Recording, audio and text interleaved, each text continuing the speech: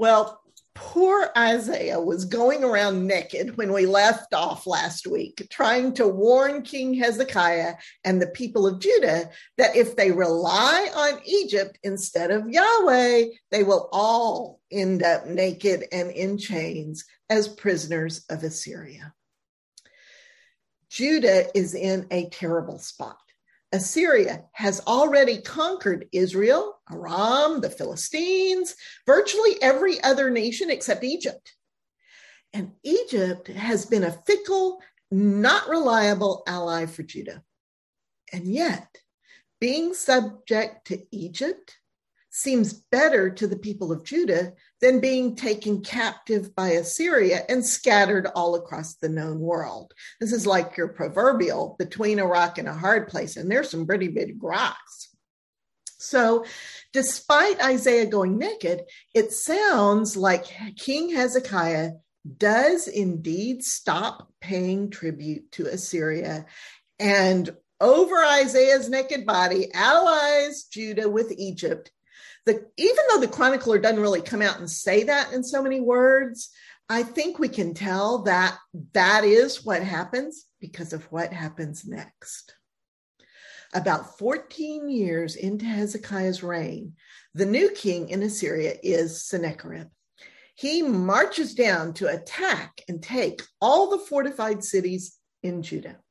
He makes camp about 30 miles south of Jerusalem in the fortified city of Lachish. Remember that name, Lachish. We're going to, and look at how close it is to Jerusalem on the map. We're going to hear about Lachish again. It's one of their main fortresses. So there's an extensive description of this campaign in the Assyrian archaeological records, indicating that Sennacherib takes more than 200,000 prisoners and traps Hezekiah in Jerusalem, quote, like a bird in a cage, end quote. Egypt is apparently no help at all, again, so Hezekiah sends an urgent message to Sennacherib in Lachish saying, I have done wrong. Please withdraw and allow me to pay whatever price you might set. Of course, the price is extremely high, but Hezekiah scrambles to gather all the silver and gold he can find in the temple, in his royal treasuries. It's so bad that to come up with enough gold, he has to strip the gold off the doors and doorposts of the temple. Unfortunately, the king of Assyria takes the gold and silver and still makes plans to lay siege to Jerusalem. Sennacherib sends a large army to Jerusalem, headed by his supreme general, his chief executive officer, and his field commander. Hezekiah sends his own palace administrator, Eliakim, the royal secretary, Shebna, and another official named Joah out to meet them. The Assyrian field commander says, "Tell Hezekiah that the great king of Assyria says, 'What kind of strategy is this? You are depending on Egypt, but they are as undependable as a dry stick that breaks into splinters if you lean on it. And if you say you are depending on your God, Yahweh, you are a fool. You already tore down all the altars to him in all the high places. You told the people not to worship Yahweh, except here in Jerusalem. He will not protect you. My master, the king of Assyria, is far more powerful than you. And besides that, Yahweh himself told me to destroy you." Well, if you look closely in the picture, you'll see that all the people are lined up on top of the city walls, listening to every word. So King Hezekiah's officials ask the field commander to stop speaking Hebrew and switch to Aramaic so the people won't understand what he's saying. But the commander stands up and speaks directly to the people, saying, "You and your master will have to eat your own shit and drink your own piss. The great king of Assyria says, do not believe Hezekiah. He cannot deliver you. Do not let him fool you into placing your trust in Yahweh. Instead, make peace with us and come out. You will be allowed to live in your own homes until the time comes that we take you to another land, one better than this one, a land flowing with wine and honey, a land of bread and grain. Choose life, not death. Has any god of any nation ever been able to stand against the great king of Assyria? Was Samaria rescued? No. How then can Yahweh deliver you? When the people hear this, they are terrified. But Hezekiah orders them to remain silent. Hezekiah tears his clothes and goes directly to the temple. He sends word to Isaiah to pray that Yahweh has heard this blasphemy and will rise up to rebuke the Assyrians. God definitely has a history of rising up to defend his people, especially when God's own name and trustworthiness is involved. Isaiah sends word back to Hezekiah. This is what the Lord has to say. Do not fear. The king of Assyria has blasphemed me. Therefore, I am going to cause him to return suddenly to his own country, where he will be cut down by the sword. And sure enough, just then, Sennacherib receives word that the Cushite pharaoh, Tirhakah, is marching to Hezekiah's aid. And Sennacherib says, hold that thought, Hezekiah, I'll be right back. And he goes to deal with Pharaoh. Hezekiah knows Sennacherib will be back. He takes Sennacherib's message to the temple and prays, "O God, you whose throne is in heaven, you alone are the Lord.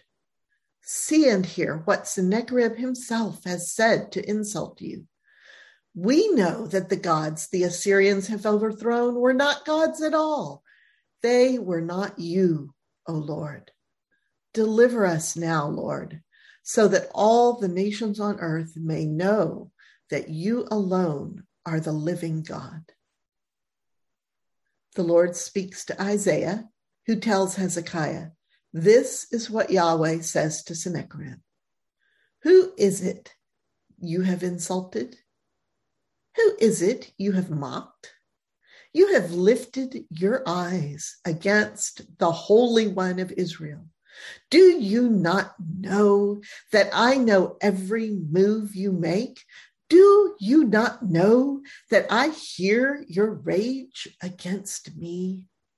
Because of your self-assured and easy arrogance, I will put my hook in your nose. You will wear my bit in your mouth. I will make you return to your country." Then Isaiah gives Hezekiah a sign. Hezekiah, the sign is that you will have enough to eat this year and next year without sowing seed, even if you're under siege. And in the third year, sow and reap and plant and eat. There will be a root in Judah that bears fruit. A band of survivors will come out of Zion. That last bit is very end time sounding, isn't it? It's that whole root, stump, branch imagery. And the verse concludes with Isaiah's particular characteristic end time refrain. The zeal of the Lord will accomplish this. Isaiah uses this phrase several times to underscore various end time, day of the Lord sorts of prophecies, where the Lord shows up in power to deliver Israel. The Lord says, The king of Assyria will not enter this city. He will not shoot an arrow here. He will not build siege ramps. He will return by the way he came. I, the Lord, will defend this city and save it. I will do this for my sake and for the sake of David, my servant. And he does. That night, the angel of the Lord, a phrase we've come to recognize as the Lord himself in bodily form, the angel of the Lord puts to death 125,000 men in the Assyrian camp. Shocked, King Sennacherib of Assyria withdraws.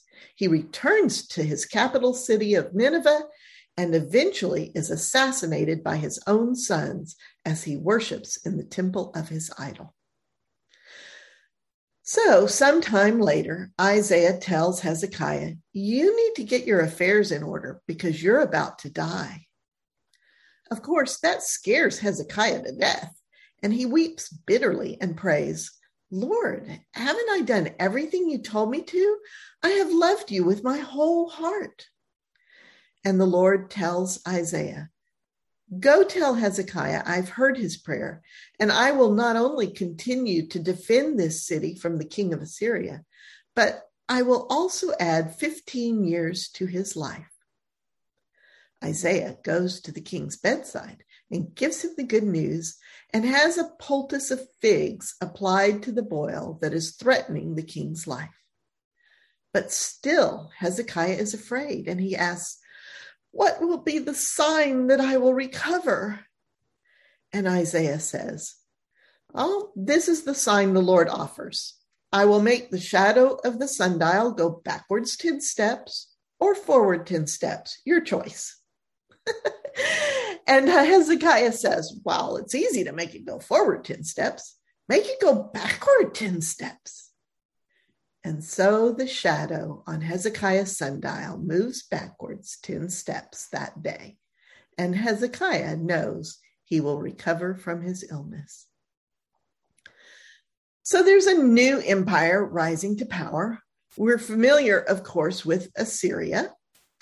But the kingdom of Babylon is beginning to flex its muscles. It's about to give Assyria a run for its money. But for now, Babylon is still part of the Assyrian Empire. It's like a sub-kingdom. The crown prince of Babylon hears of Hezekiah's illness and sees an opportunity to make an ally. So he sends messengers to Hezekiah with gifts and well wishes. Hezekiah is so flattered that he shows them all around Jerusalem and the temple and the palace. And Isaiah comes and says, who were those guys and where did they come from? And Hezekiah says, oh, they were from a land far, far away, from Babylon, in fact. And Isaiah says, what did they see in your palace? And Hezekiah says, oh, I showed them everything, literally all my treasures. And Isaiah says, you fool. He doesn't actually say that. I think he must have bitten his tongue to keep it back, though. He tells Hezekiah, the Lord says there will come a time when everything you have shown them will be carried off to Babylon. Nothing will be left. Even your descendants will be taken captive and will become eunuchs in the palace of the king of Babylon. When Hezekiah hears this, does he put on sackcloth and ashes? Does he weep and wail and go to the temple to beseech the Lord? No, he does not. In his heart, he says, oh, okay, that'll happen to my descendants, but not to me. That works. And that's the last we hear of Hezekiah. He dies in 686 BCE, and his 12-year-old son Manasseh succeeds him. Hezekiah clearly has spent no time teaching Manasseh about Yahweh. And judging from that last insight into Hezekiah's heart, it's apparent that Hezekiah was all about Hezekiah. And young Manasseh is all about Manasseh as well. He has no use for Yahweh whatsoever. He was born after the terror of the Assyrians. He has no living memory of that existential threat. He has not seen Yahweh show up in power, and he may not even believe the stories about Yahweh that are surely told to him. Manasseh rebuilds the high places his father had destroyed. He sets up new altars to Baal and makes Asherah poles. He worships the sun and moon and stars. He puts altars to these things in the temple of the Lord. He consults the dead for guidance using sorcery and divination. He even sacrifices his own son in fire. And it says he sheds so much innocent blood that blood fills Jerusalem from end to end. And of course, the Lord sends prophets to him, warning that the Lord is going to bring such disaster on Judah and Jerusalem that people's ears will tingle when they hear it. Remember Amos's plumb line? Well, the Lord tells Manasseh he's about to stretch out over Jerusalem the same plumb line he used to find the house of Ahav wanting. The Lord says, I will turn Jerusalem upside down and wipe it out like a dirty dish. I will hand them over to their enemies. And so the Lord allows the Assyrians to take Manasseh prisoner to Babylon. The notes in my NIV study Bible say that this may not have been due to an outright attack on Jerusalem. We don't really have a record of an attack at this point, but it might have been more of an arrest of Manasseh for possibly participating in an attempted coup against the Assyrian king Ashurbanipal, the last great king of Assyria.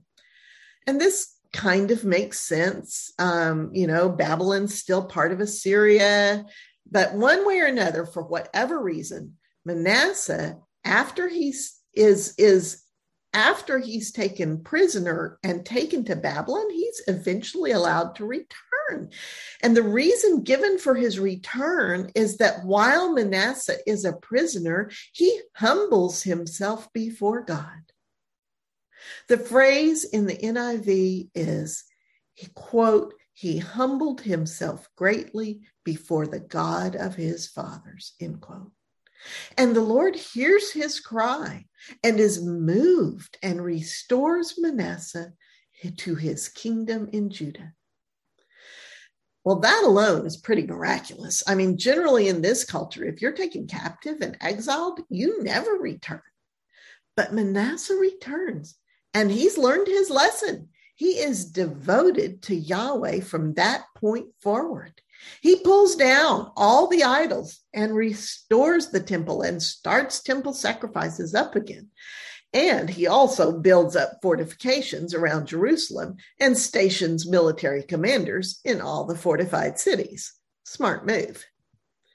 Manasseh reigns a long time, 55 years in all, before he dies and his son Amon becomes king. We don't know much about Amon, just that he is evil like his father had been in the beginning, and he ends up being assassinated by his own officials at the age of 24. So we're to the end of Isaiah's lifetime too. Jewish legend is that he was sawn in half during Manasseh's reign. We don't really know for sure. Manasseh has long been forgotten in the annals of history, but Isaiah lives on in his stunning prophetic poetry that is preserved in the Bible. There is more in Isaiah that pertains to the last days of Judah and beyond even, and we'll pick those parts up when we get there. And there's honestly way more in Isaiah than we can cover in an overview like this. Isaiah needs a deep dive on it all on its own, but I do want to show you some of the most famous passages. In particular, it's from Isaiah that we have much of what we know about the coming Messiah and the end times. And much of this is in 4 sections that have come to be known as the servant songs. The first servant song is in Isaiah 42. Here is my servant, in whom I am well pleased.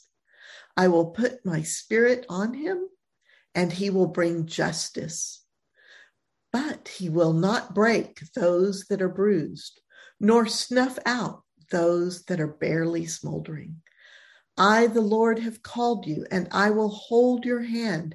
I will make you a covenant for the people and a light for the Gentiles, to open the eyes that are blind and set free those who are imprisoned in darkness. Isaiah repeats this part again in chapter 61, and it becomes the text that Jesus reads in the synagogue as his mission statement and his calling when he begins his ministry. Jesus says the Lord's Spirit is upon him to do these things. The next words in Isaiah are, I am the Lord. Remember to go through your Bible and circle every time this phrase appears. If you've circled it, you would have seen it in your reading. This exact phrase underscores particularly important statements by the Lord. This one about the servant being a light for all people, to open eyes that are blind, set free those that are in darkness. This is one of those I am the Lord statements. There's several in Isaiah. The second servant song is in the first part of chapter 49. We're going to look at that in our breakout groups because it is consistently taken out of context. The third servant song is in chapter 50. The Lord wakes me up to talk to me. I have let people beat me and make fun of me. The Lord vindicates me. Who then can accuse me? The Lord is my helper. Who can condemn me?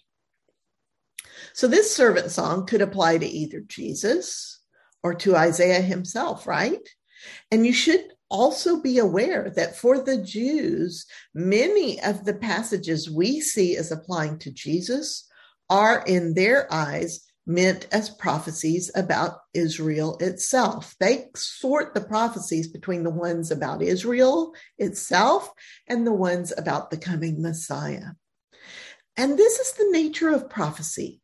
It only gives us the shape of things. It tells us the spiritual reality, not necessarily what things will look like physically. So there can be many ideas or interpretations of what a given prophecy might mean. The last servant song begins in chapter 52:13 and runs through chapter 53:12. My servant will be marred and disfigured beyond recognition as a human, and yet he will be lifted up and exalted by kings. That definitely sounds like Jesus, right? He will, when he comes again, be exalted for sure. And there's a weird kind of quote out of context in the New Testament that refers to Jesus' crucifixion as Jesus being lifted up. So it's just, this is a really important passage. He grew up, he's talking about the servant again. He grew up before the Lord like a tender shoot.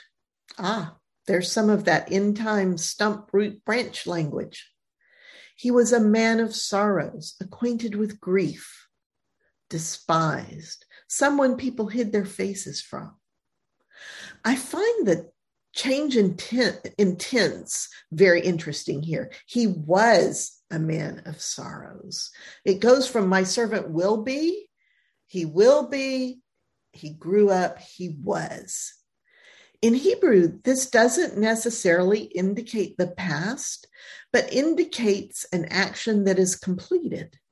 This passage is a great example of our pretzel time, moving between past, present, and future fluidly. I think, especially in prophecy, we see that when a word leaves the mouth of the Lord, it is done, completed, and perfect, even though the physical events may not have happened yet. The servant, he took on our sickness and our sorrow. What a beautiful way to speak of how Jesus became fully human.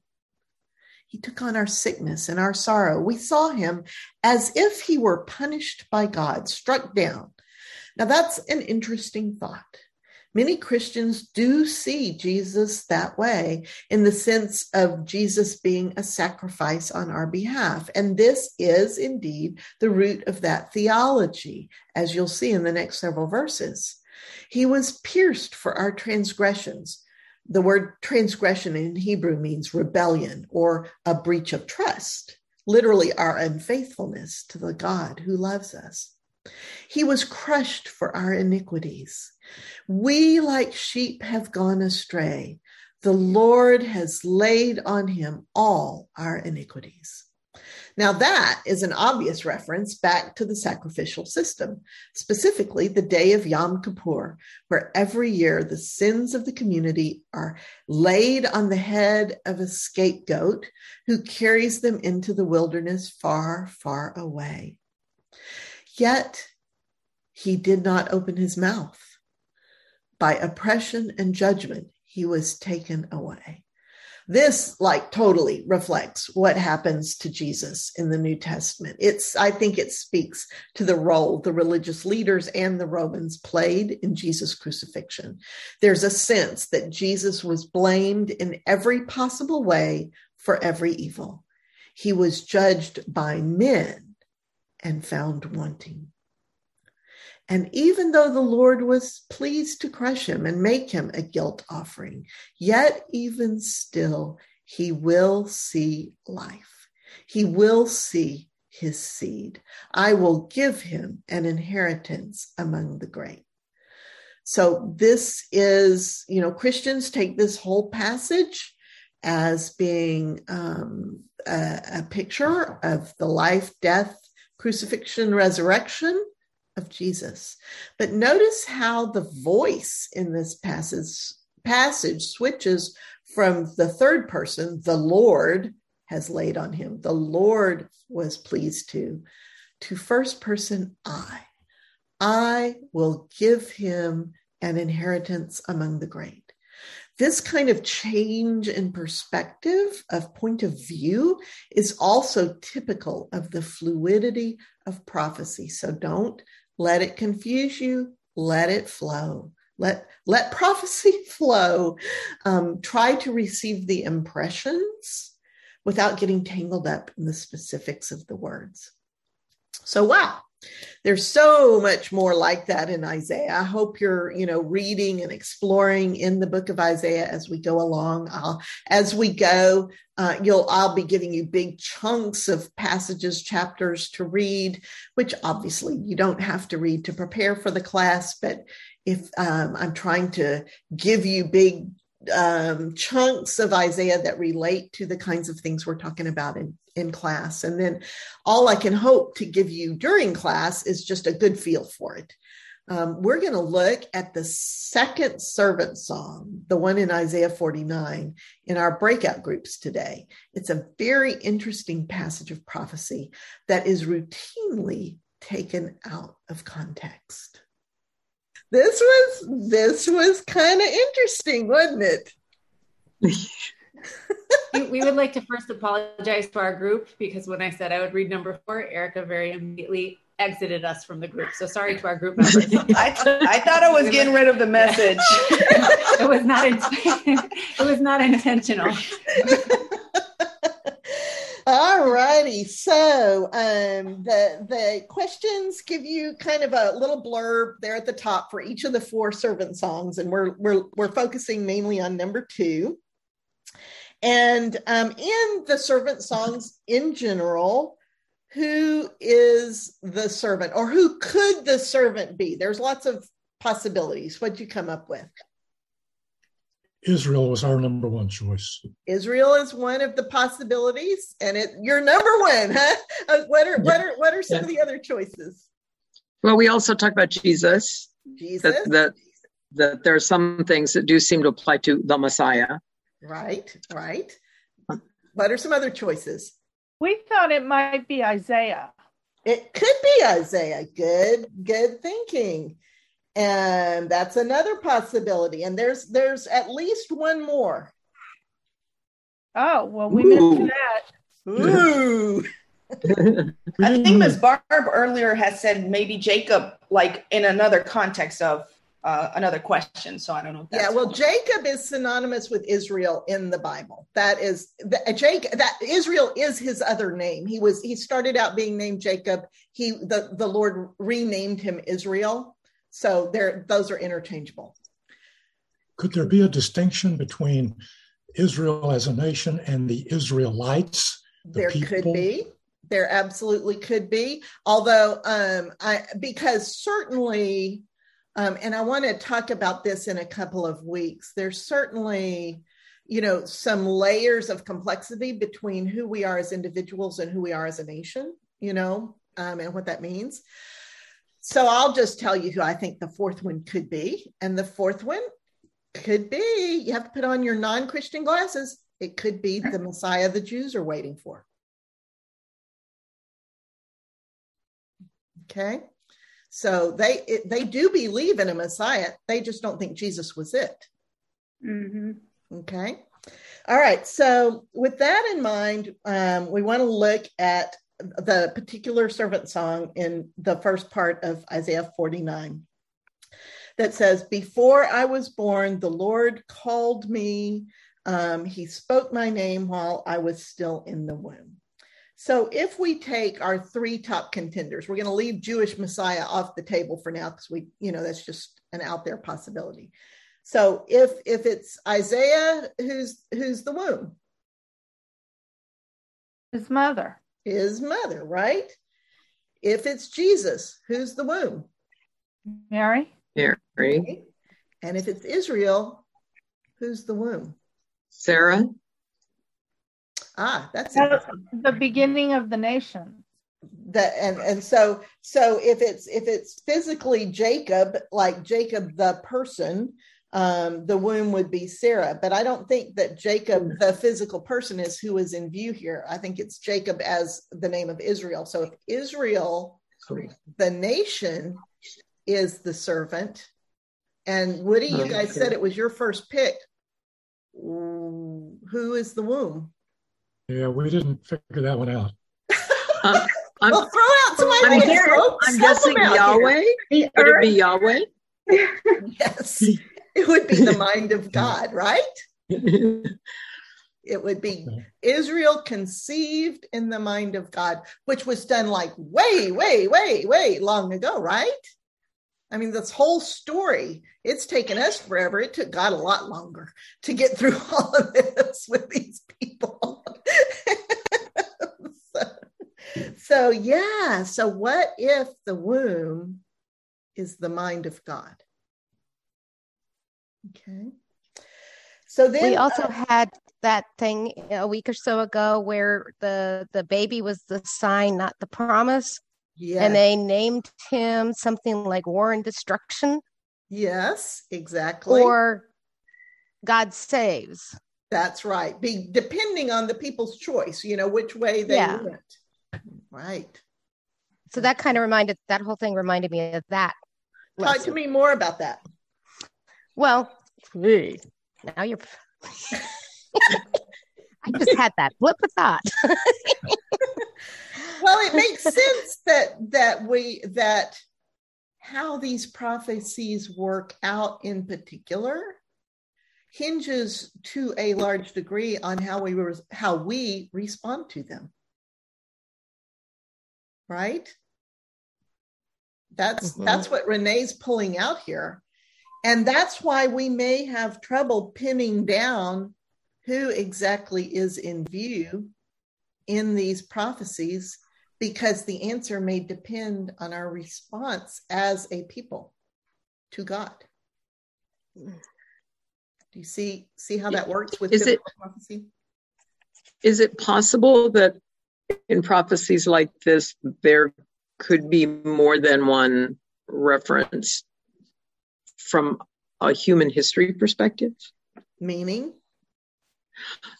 like, so a big chunk of this, we were kind of going through and looking at these passages and saying, well, this looks more like Israel. And well, this, seems to be talking about Jesus, and many of us have been taught that that's exactly what they're talking about. And I'm wondering, is it possible that these prophecies, being prophecies, which are murky, could be talking about Israel and the Messiah, and specifically Jesus, for us Christians who believe that Jesus was the Messiah, the promised Messiah. Okay. In my study Bible, one of the things it said was, so this is not my idea. Anyway, that first it was applying to and referring to Israel during their suffering, and then it was being culminated and embodied in Jesus, the Messiah. So that's the both. So what exactly was being embodied in Jesus in that particular view, from that particular view? The suffering, perhaps? Yeah. Because he was suffering because he was embodying a persona, a something. What was he embodying? Yes. Yeah.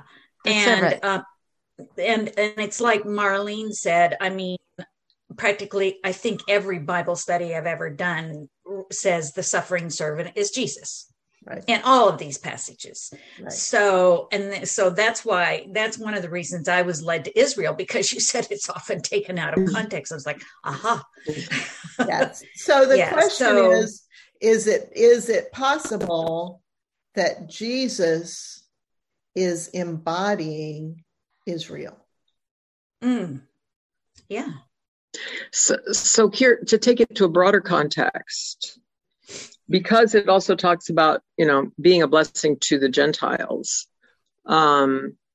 is it possible that is this prophecy specifically to the Jews?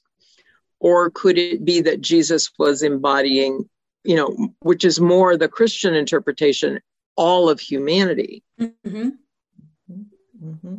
Being bruised for our transgressions and all of that stuff wouldn't just apply to the Jews based on our traditional, many of us, the churches we grew up in with this view that Jesus died for all of our sins collectively. That's not just the Jews. Mm-hmm.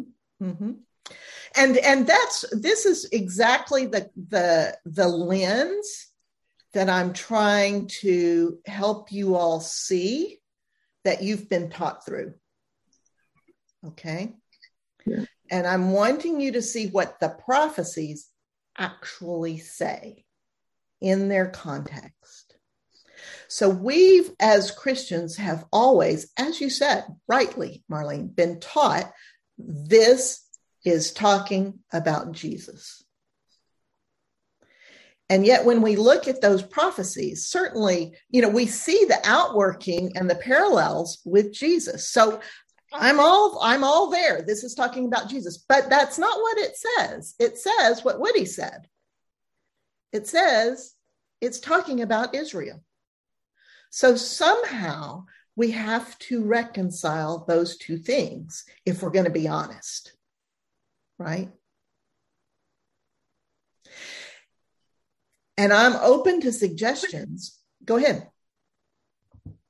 Well, Jesus came to show people the way, how to be, how to act, how to please God. And in doing so, he was a servant to everybody he met. Mm-hmm. So Israel was supposed to be showing the nations around or whatever that how you're supposed to be. So you're supposed to be a servant, and Israel should have been a servant to begin with. Bingo. But they missed it. Bingo, Renee. Israel was always called to be a nation of priests. And I have no idea where that idea came from. It just popped in my head. But that's right. And I hope that those ideas, to me, that's how the Holy Spirit works in dealing with questions and with prophecy and in conversations with people. It's like I do all this work and all this study like you guys are doing. And when the question comes up, I have to leave it to the Holy Spirit to bring up what it is that I need to remember. Because there's no way I can remember all this from an intellectual point of view. It has to have seeped into my soul and my understanding. But Israel from the beginning, and was called to be. In the promises of Abraham, if you go back into the Genesis chapters 12 through 17 and reread them, you will see that they were specifically as a nation called to be a blessing to the other nations, a nation of priests.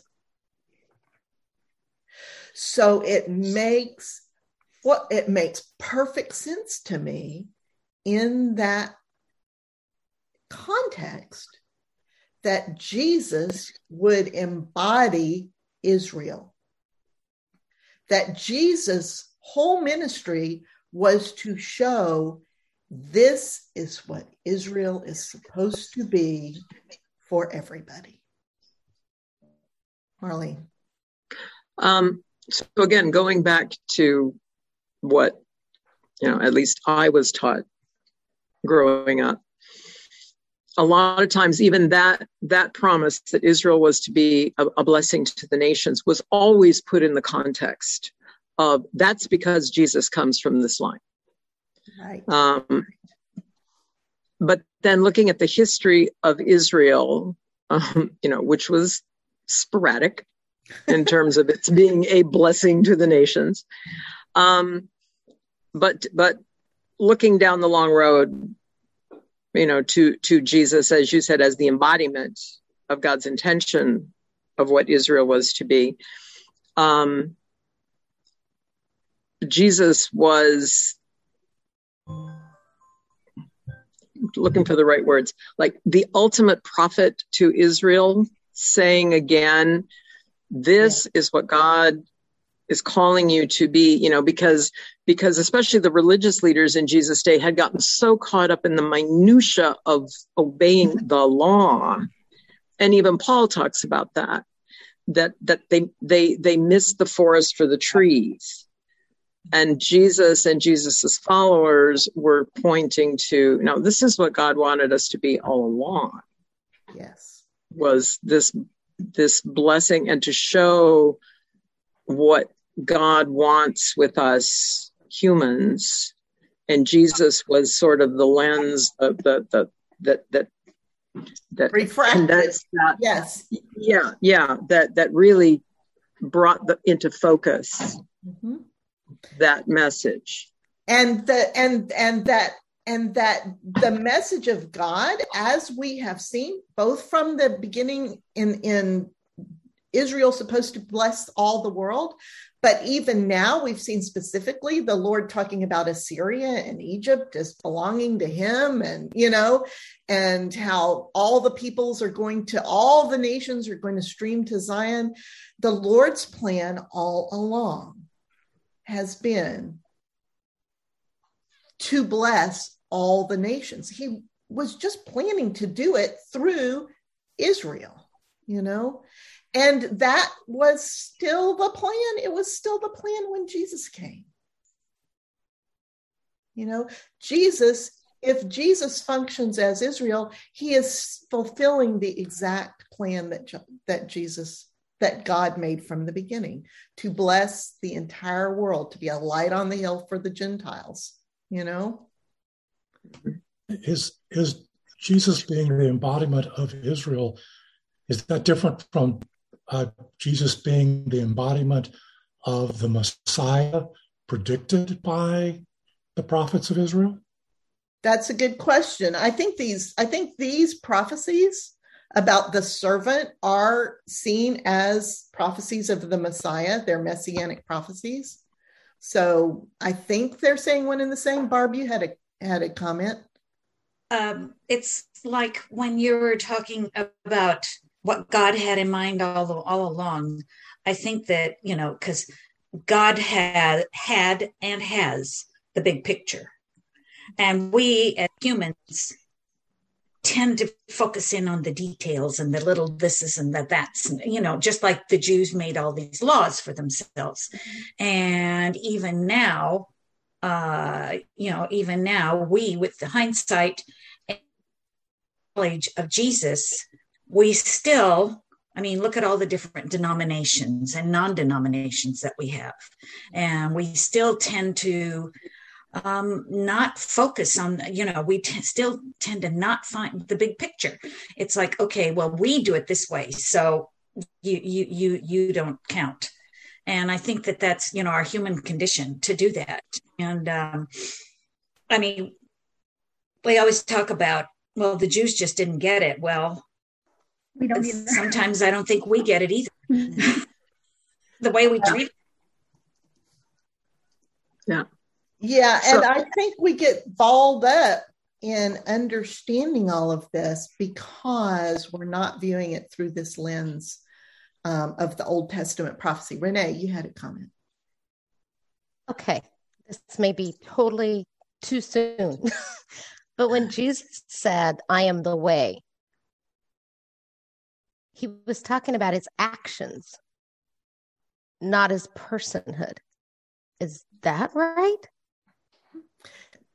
It is certainly something to consider. It is, I think that Jesus was trying to point Israel and all the rest of us to God. And that's what he meant by saying, I am the way. He's just saying, it's over there, folks. Come this way, right? What I think this perspective that the servant songs give us, by understanding the servant songs were about Israel, specifically named about Israel, and if we also believe that they are about the coming Messiah, which they say they are, they're the servant songs to come, this servant to come, okay? And if we then believe that Jesus was that Messiah, then that whole idea of Jesus embodying God's purpose and bringing light to the Gentiles, to all the weird Gentiles, gives a little different perspective on the verses about Christians being and Gentiles being grafted in to Israel. In the New Testament, there's still that root, branch, vine, whole imagery happening. And it talks about Jesus being the vine. We are the branches, we being the people of Israel are the branches, and the Christians, the Gentiles, get grafted in, So we, I think, as Gentiles, do a little bit of, more than a little bit of cultural appropriation in how we interpret the New Testament and the lens through which we see Jesus and the role of Christians. What if we are simply the ones who are part of the nations streaming to Zion to worship? Marlene. Yeah, so that touches on some thoughts I was having. It seems like a lot of churches and church leaders now are taking this understanding of Israel as the current political state of Israel, and this full-throated support of everything that Israel does, even the unjust things and the self-interested things, and just saying, yes, well, but they're the chosen people, and God wants us to support Israel. That has always felt misguided to me, that the political entity of the state of Israel is not the Israel of the promise. Right. I think those are good thoughts. I saw Ellen with her hand up. I think she was raising it for me because I'm just thinking. So she's put the cursor over the microphone about 12 times. I'm like, just speak up. All right. So help me understand. So this whole time we've been taught that the protagonist, is that the correct English word? The protagonist, the main actor. Uh-huh. Yep. Of this whole Bible, as Christians, we've been taught is Jesus. even in the Old Testament, is he's the way we're pointing to Jesus, and in the New Testament, we're like, anyways. So you're saying that he really isn't the protagonist. The protagonist all along has been Israel, and the Israel protagonist of these all stories. The protagonist of these stories has always been Israel, but Israel's role has been to point all of the nations to God. Jesus was God personified, right? That's what we as Christians believe.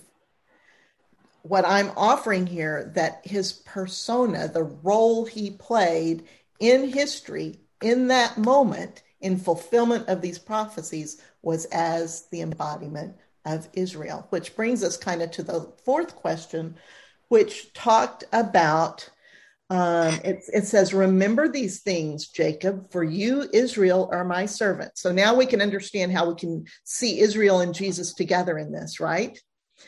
I have made you, you are my servant, Israel, I will not forget you. I have swept away your offenses like a cloud, your sins like the morning mist. So clearly that's talking about Israel, right?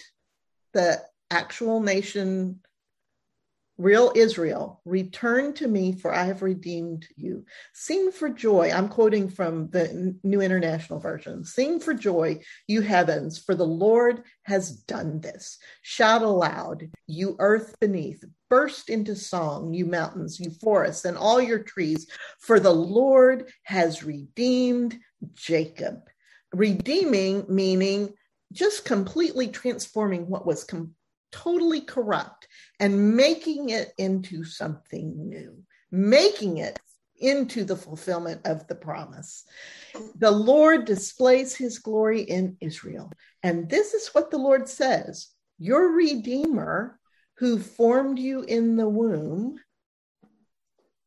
I am the Lord, the maker of all things, who stretches out the heavens, who spreads out the earth by myself. So this is saying that your Redeemer is God, the Lord, okay, who formed you, Israel, in his mind from the beginning. And we see, as Christians, we believe in the Trinity, that God and Jesus and the Holy Spirit are one and are God, right? As the Trinity. Okay. This just gives you I hope, a bigger and broader and deeper understanding of what Jesus meant in his context, standing on the shoulders of these prophecies, and how far we have twisted it in our Christian interpretations. I am not in any way attacking the divinity of Jesus, okay? There are people who don't believe it, people who do believe it. That's not in view here, okay? In this class, we're taking that as a given, all right? I'm just saying there's more to the story than you might have been led to believe in Sunday school classes that focused only on the New Testament. And I think I heard Ross piping up back a minute ago. Ross, what did you have to say? I was just saying, and we've discussed it before, about the rebirth of Israel. A nation state created by man, whether or not, how legitimate is it? I think I heard something about that earlier, and I thought about that, and just as in the old days, there was a lot of wickedness in Israel attributed to the people. If you look at Israel today and you look at like the 6 Day War with the Arabs and so forth, it seemed apparent to me that the nation state was meant to be, because miracles happened, it appeared to me. But that doesn't mean that the people residing in the land are not the model people that we should be referring to. Right. That makes sense? Yes, that does. And I think that we have more prophecy to take a look at. We have more events that will happen that are going to bring this into a little bit sharper focus for us. But I think we're about to end of time. But what I really wanted to do was break up some of our Christian certainty. You to did allow that. to allow the Spirit to move through these scriptures and speak to your heart, to allow you to see God and Jesus and the Holy Spirit in ways you might have shut them off before, to see the New Testament with new eyes. So that's it. That's all I got for you today. Thank you. That is enough. Love you much. Take care. Take care, guys. Bye.